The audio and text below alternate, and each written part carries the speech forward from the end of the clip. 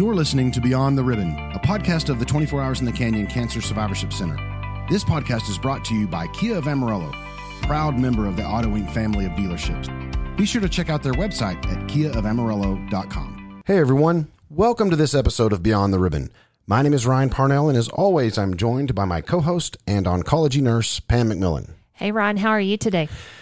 I'm doing good, Pam. Good. The weather's nice. It's not blowing. It's not blowing. Yeah. Today.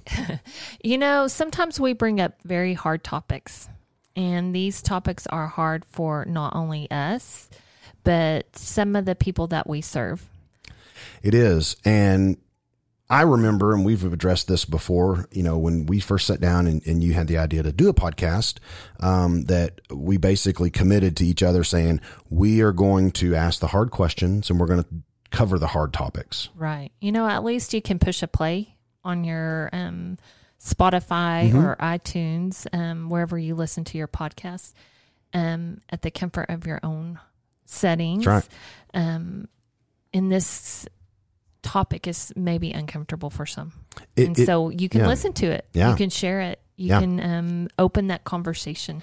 And ultimately, though, Pam, and you're right, and you and I have talked about this too, ultimately, today's topic is something that we're all going to have to face. Yes. Regardless, you're going to have to face it. I'm going to have to face it. We've not been diagnosed with cancer, but we are going to have to face this. And so it's one of those ones that I think is very... can be challenging and difficult, but it's going to be informative. I can guarantee you that. Yes. There's two facts in life, right? Yeah, pretty much. Born and you're going to die. Yeah. That's right. And so, that leads us right into today's guest. Many of you know Melanie. You may not know Melanie in this capacity, but I guarantee there's a lot of people that know Melanie because those appointments with Melanie get filled up real quick for massage. Yes, she's just a very calming person. Yeah, so you'll notice that too when she starts talking. But we'll be quiet for a second. And Melanie Eggleston, thank you for joining us. Thank you for having me. I'm so glad we get to talk about this today. Yeah, and the thing about it is, Melanie was one of our first couple of instructors and facilitators to come on board with us.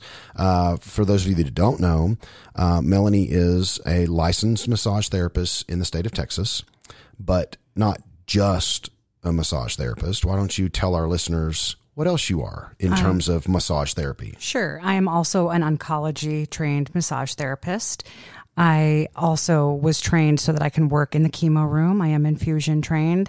And in addition to that, I'm also an end-of-life massage therapist. Yeah. So when you say infusion trained, what do you mean? I was trained so that I'm able to safely perform massage on clients as they get their chemotherapy infusion. And then what do you mean by end-of-life massage? End-of-life massage, I can work on people at the end of their life up until really moments before they die, if that's what they wish. And so I think this is important to note.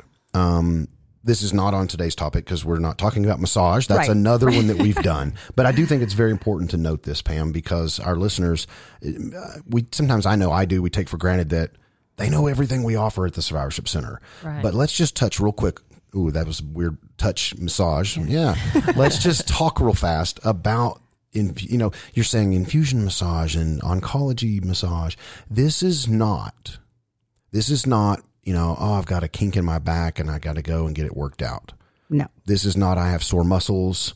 I need to go to get a massage. This is not a spa massage like you at the Hyatt or whatever those places are, right? That's correct. Give our listeners just a quick touch on what your kind of massage for oncology massage and infusion massage is. Sure. And they're a little bit different, but they both are always very gentle. Sometimes when people get like a Swedish massage that's really firm or a deep tissue massage, their body needs to recover from that. Mm-hmm. There should never be any recovery time from an oncology massage. It's very gentle. It's just to help make my clients feel better. It can give them a little more energy. It can give them a break from all the stuff that's going on with them. And so it's just calming and it's to feel good. De-stress. Ryan, once upon a time, Melanie told me if you're able to get a hug, you can come and get a massage. Yeah. That's true. Yeah. So very gentle. Yeah. Yes. And that's what's cool, you know, to be able to provide that unique service while they're getting the infusion that, as you know, Pam, 4 hours, 6 hours, Lasts a while. you know, sitting in those very comfortable settings. And it's a nice break to have a hand or a foot massage from Melanie in the infusion room. Right. So that just wanted to, you know, quickly hit on that because, you know, we do have a lot of slots, but those slots do go fast when Melanie's here at the center. So That's on true. to today's topic. Let's talk about end of life planning and kind of what some of those services might look like. And, you know, I guess maybe this is the best place to start. Why should someone plan for end of life? Well, because we're all going to die, like you said earlier. I am also an end-of-life doula in addition to being an oncology massage therapist. But I think sometimes people don't want to think about it. They don't want to think about dying. Their family doesn't want to discuss the end of life. And it really, when somebody plans ahead, it's a gift to their family and loved ones that when the person does die or as they're reaching the end, they know exactly what the person wants done while they're still alive and then after they've died, where they're going to be grieving afterwards. And so they can have this. It's done. Exactly. They have one less thing to think about. They're thinking about everything else, and they can really spend more time focusing on their family, their loved ones, and thinking about the person who died. So I do have to ask, what made you get into end-of-life doula? Well, my clients here, interestingly enough, even my clients who had an excellent prognosis, who knew that their cancer would be treated and cured, there's something about getting a cancer diagnosis that makes you really start thinking about your mortality. And I would hear it again and again. We've talked about how in my room, my clients talk about all sorts of things that maybe they wouldn't talk about in front of large groups of people or even sometimes to their families and loved ones. And death comes up a lot in my room. And I had one client in particular who the very first time I met her, she told me she was terminal and that her family would not discuss it with her. And I didn't shy away from that discussion. And it was that day that I realized the importance of this kind of work. It brings up a lot of like pondering, you know, as we're sitting here going through this, like, there's no question, you know, just simply hearing the words, you have cancer. And I'm assuming, I mean, this is like duh moment, right? It causes you instantly, like you said, to think about mortality because we've been trained for years and years and years and years ago that cancer was a death sentence, right. And it's not now. That does not mean you won't pass from cancer, but it's not like just as it used to be. How long has this practice been around? I'm curious because since the dawn of time. Yeah, really. Yeah, there have been people helping people when they're dying since the beginning of time. Maybe it shows our reluctance to talk about it. For sure. Maybe that's why it's just kind of become now more prevalent. Absolutely. You know, I think for as long as humans have been being born and dying, there have been people assisting in those situations. So, yeah. So I want to be prepared. What does that mean when I come to see you? What can you do for me? If you want to go and fill out an advance directive, there are lots of advance directives out there. I kind of feel like Goldilocks sometimes. There's, you know, the one that I feel is really, really small and the ones that I feel are really, really big. And I can work with either of those with my clients, but I'm really trying to find one that's sort of just right. And every client has their own just right advance directive. But at the most basic boiled down, an advance directive tells people what kind of medical treatment you want if you are unable to speak for yourself. Yeah. That's what it basically is. And then there are other fancier, more in-depth advance directives that you can say if you want pictures of whoever by your bedside, if there are prayers you want said, if there are people that you absolutely want to be there or do not want to be there. And again, and everything in between as far as planning. And some of you, Pam, may be thinking, this sounds a little familiar. They were. If you've been listening to our podcast. For 2 years now, yeah. If you've been listening to our podcast, we did a podcast called The 5 Wishes. And Melanie, I know you've used The 5 Wishes Yes. and done that with some of the folks that you've worked with. And as if you've looked at that, you may go, there is so much there. It's like page upon page upon page. And I would assume that may be one of the ones that you're referring to beyond just the advanced directive that gives you lots of opportunity to embellish or tell what you want and what you don't want and how you want and all of these things. But it's kind of a roadmap, right? Yeah, it's wonderful. That's a wonderful document, and I love it, but it's not for everyone. So I've also had clients who have chosen to use just the Texas State one. There are 3 basic questions. They initial it, choose what they want, sign it, and then have people witness that they sign it. Yep. And it becomes a legal It is a document, legal document at that point once it's witnessed. Yes. It does not have to be, taken to the lawyer. Nope. It doesn't have to be, money, great deals of money spent on that. Nope. So it's very simple and easy. That one is very simple and easy. And really, even the more in-depth ones aren't hard. They just take more thinking about what it is you want. So what do you do with this document after you have it witnessed and you have this document? That's such a good question. So you fold it away and you put it in the you safe. hide it, right? I mean, that's what. Yeah, you actually don't want it in your safe. You want it somewhere that people Exactly. can find No, it. I know very that I was being easily. funny because that's like my will, right? It's in the safe, and you think, well, that's where all the important documents go. So it must just go along with those. Right. This one you kind of want to spread around. That's the wrong answer. Yeah, yes. you make copies of it. You give it to your loved ones. You let them know. Often in that paperwork, you assign someone as your healthcare proxy. You absolutely want to make sure that person has it. You want to make sure that your doctor has it, the hospital that you go to, you want them to have it. And that way, if you show up one day and you're not able to speak for yourself, if they can't get in touch with that healthcare proxy, they at least have in writing what it was that you wanted on that day that you filled it out.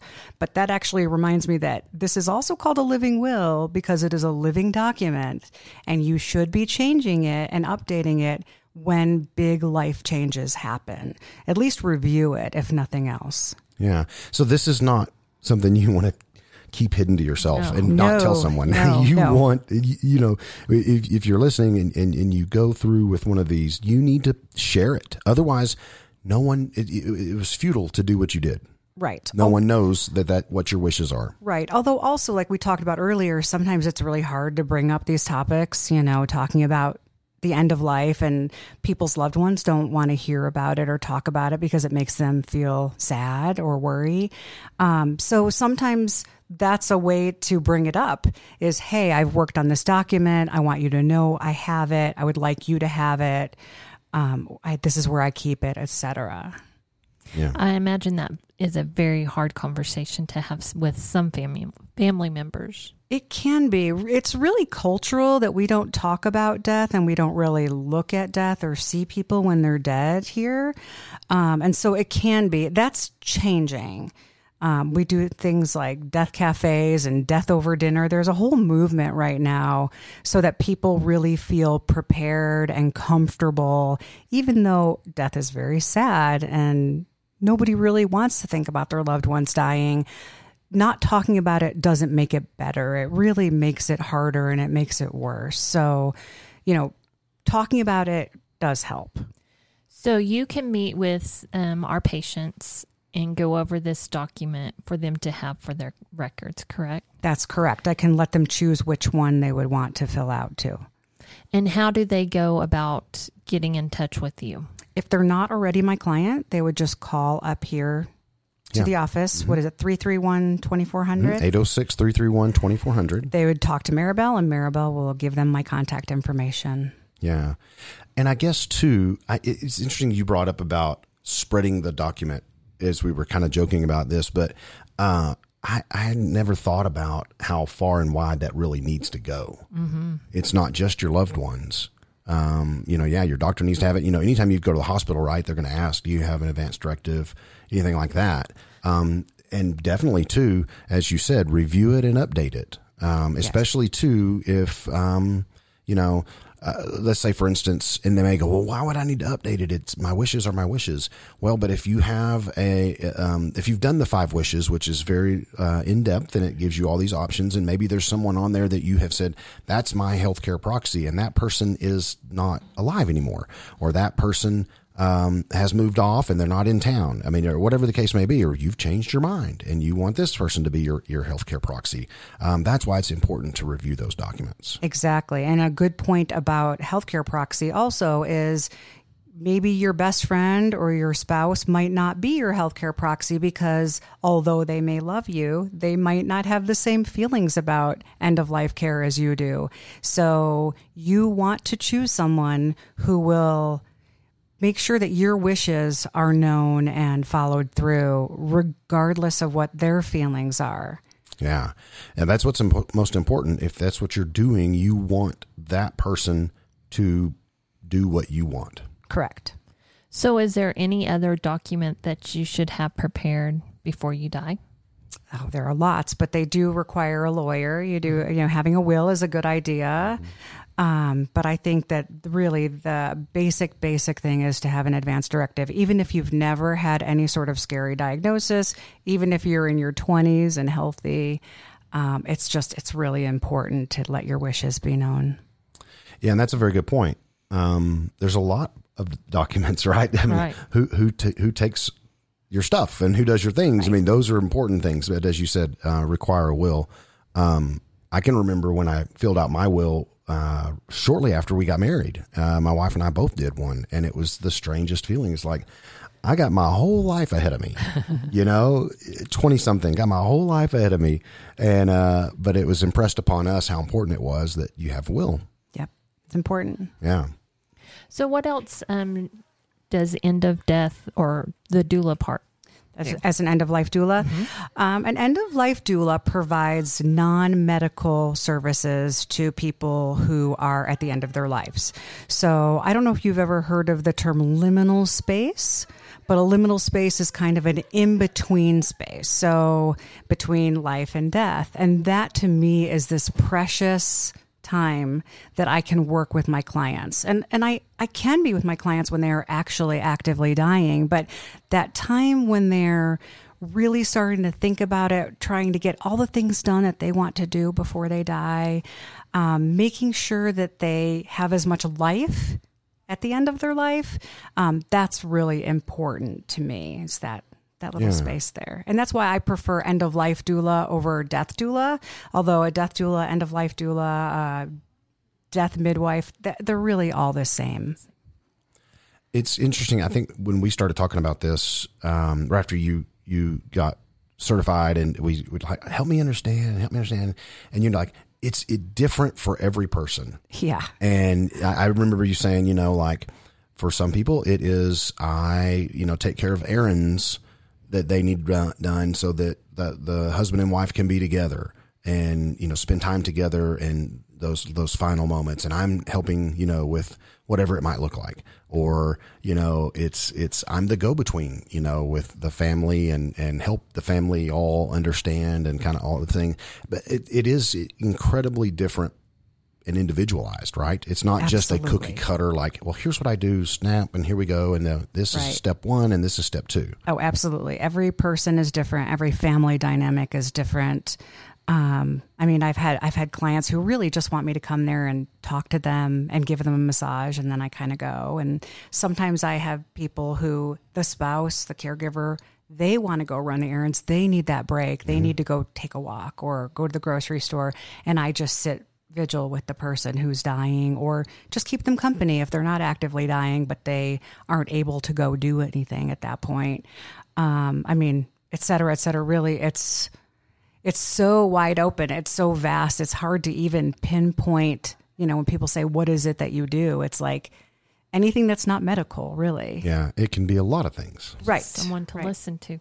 Absolutely. And that's, like with that first client, she didn't have anybody to talk to her about this. And I was one of the first people in her life to just listen to her talk about how she wanted to die, regardless of when it happened, and what she wanted at her funeral. And she lived for almost 5 years after that conversation. But it made me feel really special that I was the person who could be there for her in that moment.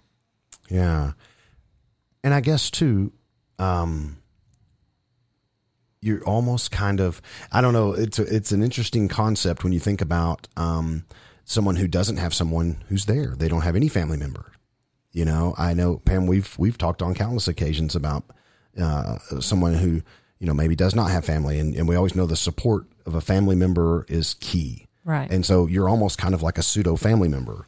Definitely. Yeah. And in my website, I have a little quote that a woman who used to live here said to me. She said, it's like, I'm like a surrogate daughter in the house where, you know, I do get to treat people like they're my family. And, you know, sometimes that means hard conversations with family members who are here. Sometimes that just means, you know, whatever, cleaning the kitchen, you know, things like that. You know, I'm totally seeing, and I think the other way you described, as you did earlier, about like a midwife, or, you know, there's birth doulas, and I'm seeing now the connection in my mind of the things that people do when a baby's born. You know, you have people that run interference for Aunt Janie or whoever. Yeah. know, for sure. She is not coming in the room, you know, or whatever the dynamics are. I see that, and I'm thinking, okay, I see the connection now of, as Pam, you said, there's only two things that are for sure. That's right. You're born and you're going to die. Right, for sure. And birth and death are so similar in that you often know it's coming. You don't know exactly when. You don't know exactly what's going to happen. You want the person to be as comfortable as possible. So it's very similar. And you are absolutely right. There are times when I do have to steer people away or bring people in. And a birth doula and death doula are closely related. Yeah.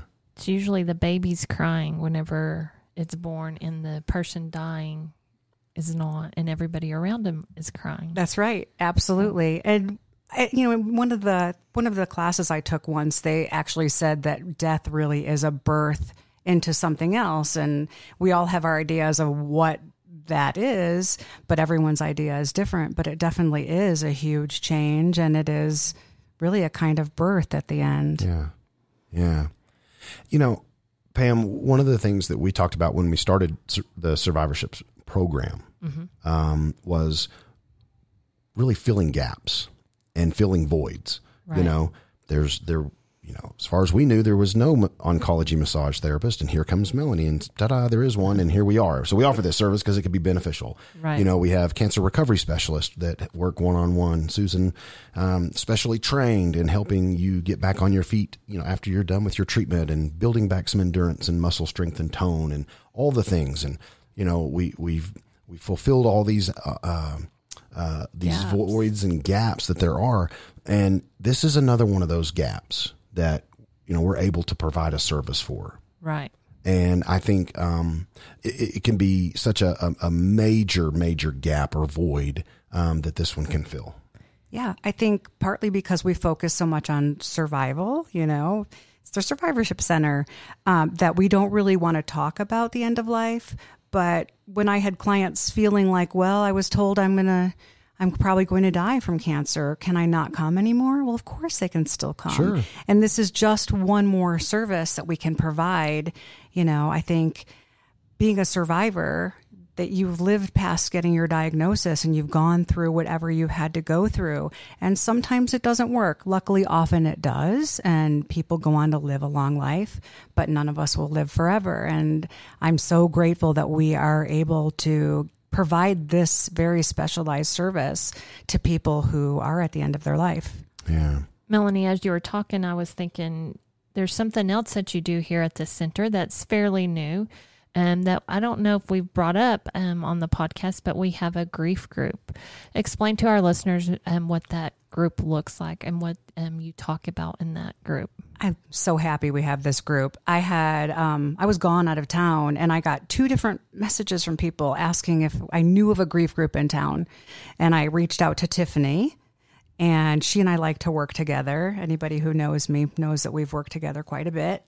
And we both really felt it was important to have a group. And so it's sometimes about death, but it's often just about the grief, any kind of grief that comes up with a cancer diagnosis or with things that go on in our lives. There are lots of little deaths in life, and we're there to talk about any of them. And it's a really open forum. Sometimes we have an idea of what we want to talk about, but the group can take us another direction. That's fine.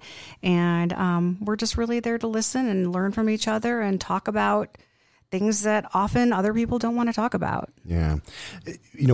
We also coincidentally did a podcast on grief and grieving with Tiffany.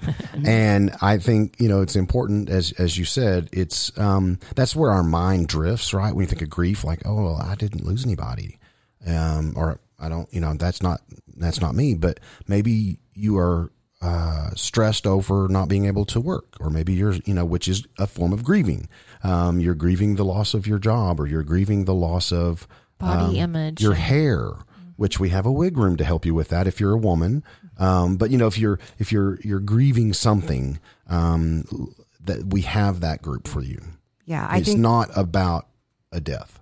Right. Not always. Right. Sometimes it is. And I think that, we've, as a world, collectively been grieving since the pandemic started. I think it showed us all the little things that you don't realize are important, that then you lose them, and then you realize how important they really are.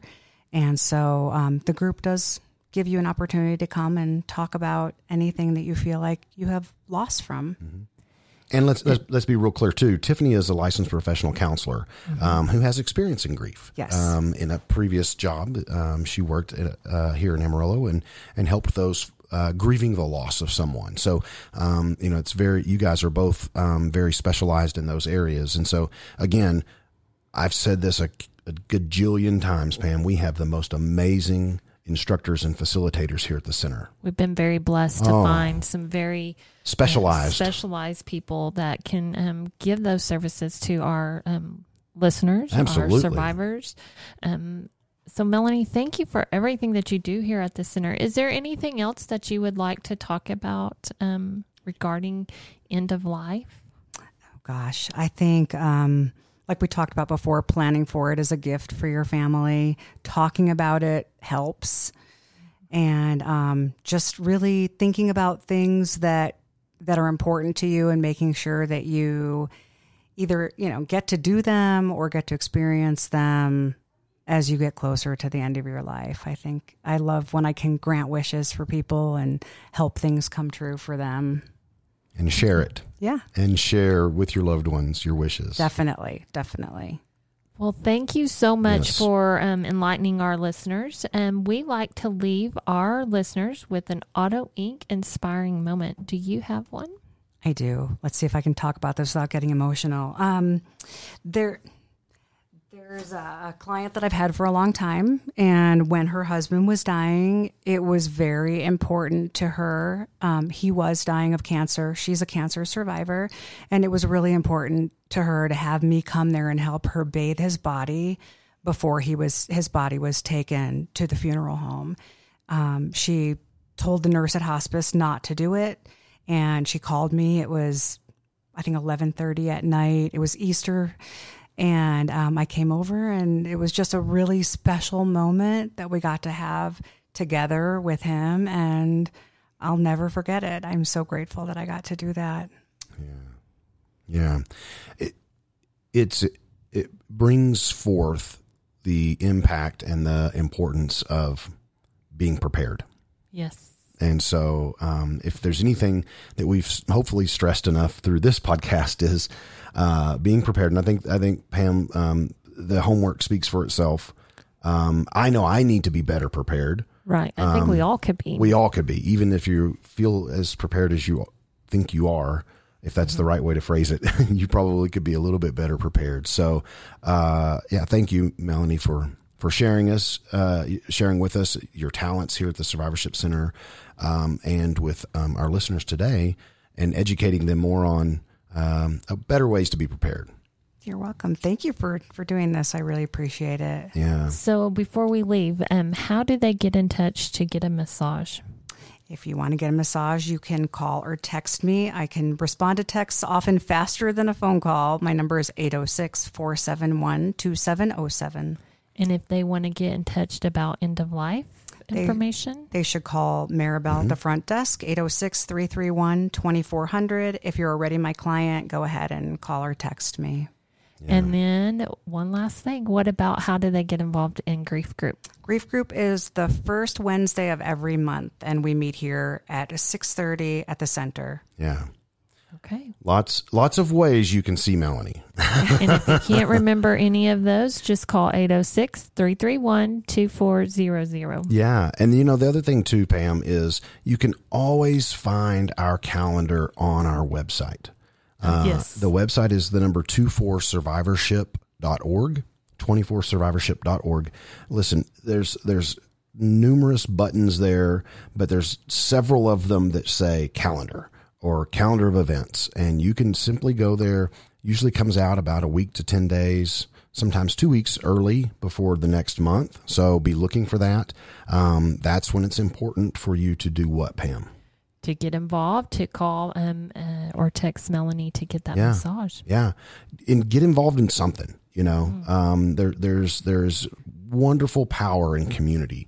And that's really what this place is a great community of folks. Cancer survivors understanding other cancer survivors.